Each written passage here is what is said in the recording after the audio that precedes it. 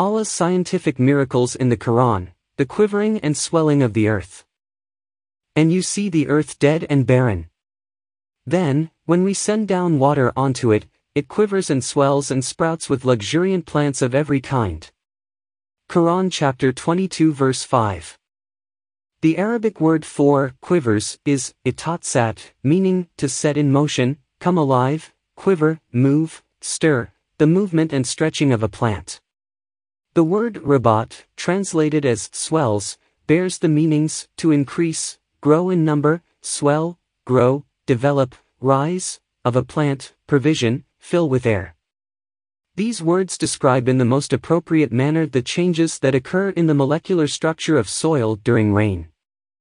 The motion described in the verse is different from the movement of Earth's crust, such as when a portion of it moves to produce an earthquake, for it is only the soil particles that are moving. These particles are composed of layers, each of which is on top of the other.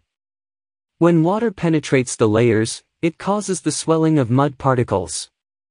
The stages referred to in the verse can be scientifically explained as follows.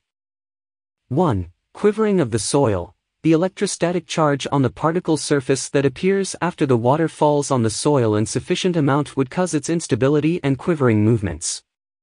This movement is stabilized only after this charge has been neutralized with an opposing one. The soil particles moving and quivering is also due to its collision with water particles. Since the water particles move in no specific direction, the soil particles move as they are struck from all sides.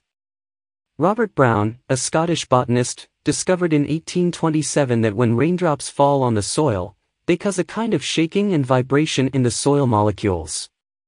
He described this movement of microscopic particles, which today is known as the Brownian motion. Note 60. 2. Swelling of the soil. When it rains, those raindrops hitting the soil cause its particles to swell and increase in volume. This is because when there is abundant water, the space between soil particles, which allows water particles and dissolved ions to enter, increases.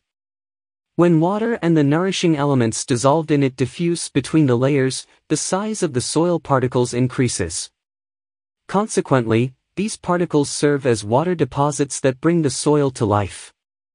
It is due to Allah's infinite grace upon humanity that this water is stored in this manner without seeping downward due to the action of gravity. If the soil could not hold water and these mineral deposits could not be laid down in the soil, the water would soak into Earth's deepest parts and, because of its resulting absence, all plants would soon die.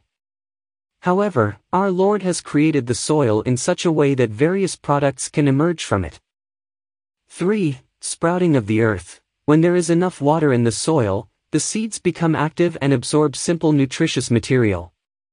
Growing plants meet their water requirements for 2 to 3 months from these deposits. The above verse describes, in 3 stages, what happens when rain falls onto dry ground. The soil particles quiver, and the soil swells and then brings forth various products. These stages, which the Quran revealed 1,400 years ago, are strikingly parallel to the scientific descriptions. Another verse reveals this about plants. A sign for them is the dead land that we bring to life and from which we bring forth grain, of which they eat. Quran chapter 36 verse 33.